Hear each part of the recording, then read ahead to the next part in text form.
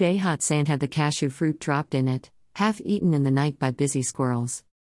Who would make a ruckus climbing to get it?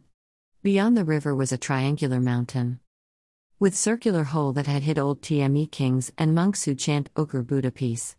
We now squat under the old thatch, recalling the cashew fruit that lay in temptation's way.